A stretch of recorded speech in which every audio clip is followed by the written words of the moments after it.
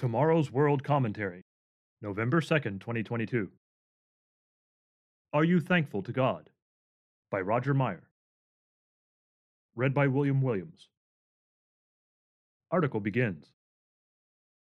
People living in developed nations around the world have much for which to be thankful. Food, clothing, and shelter is available at a standard far above that of the majority of the Earth's population. But these things are by no means to be taken for granted. How many people are truly thankful to have such blessings, and to whom?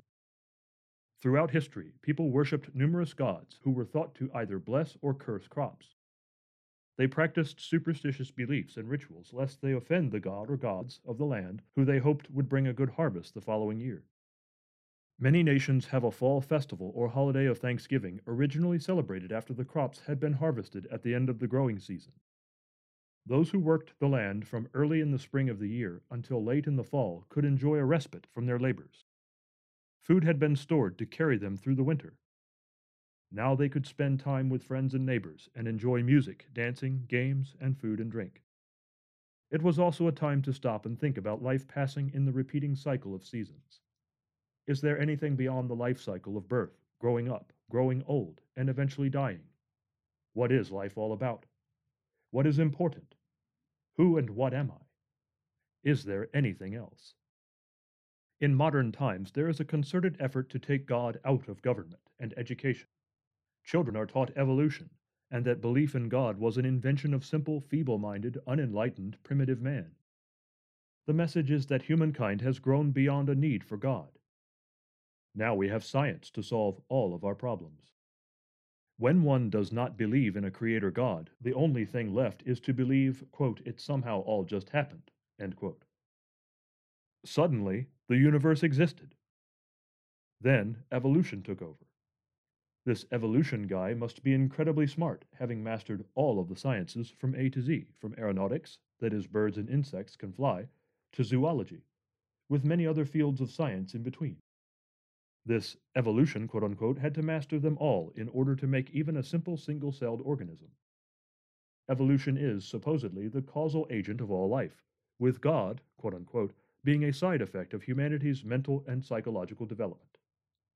Sorry, but evolution is, after decades, still an unproven and flawed theory. So, no thanks are owed to evolution. But there really is a creator God.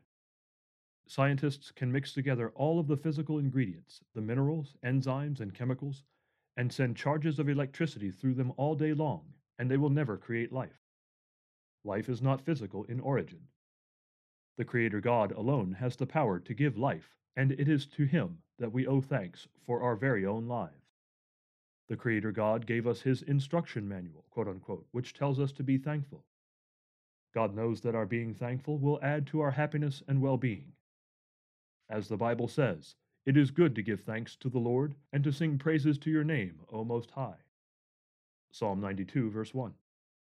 Scientific research has concluded that those who are grateful are happier, have more friends, better health, earn more money, and have less anxiety and depression. Yeah, God told us so long ago. As King David states in Psalm 107, verse 8, "Oh, that men would give thanks to the Lord for his goodness and for his wonderful works to the children of men." So, wherever you find yourself, take a moment and really give thanks to God. It's part of a way of life that truly works for good. End of article. Literature offer. For more on this subject, read the Tomorrow's World magazine article, Thanksgiving and Our National Purpose, or watch the telecast of the same title. Originally published November 23, 2017.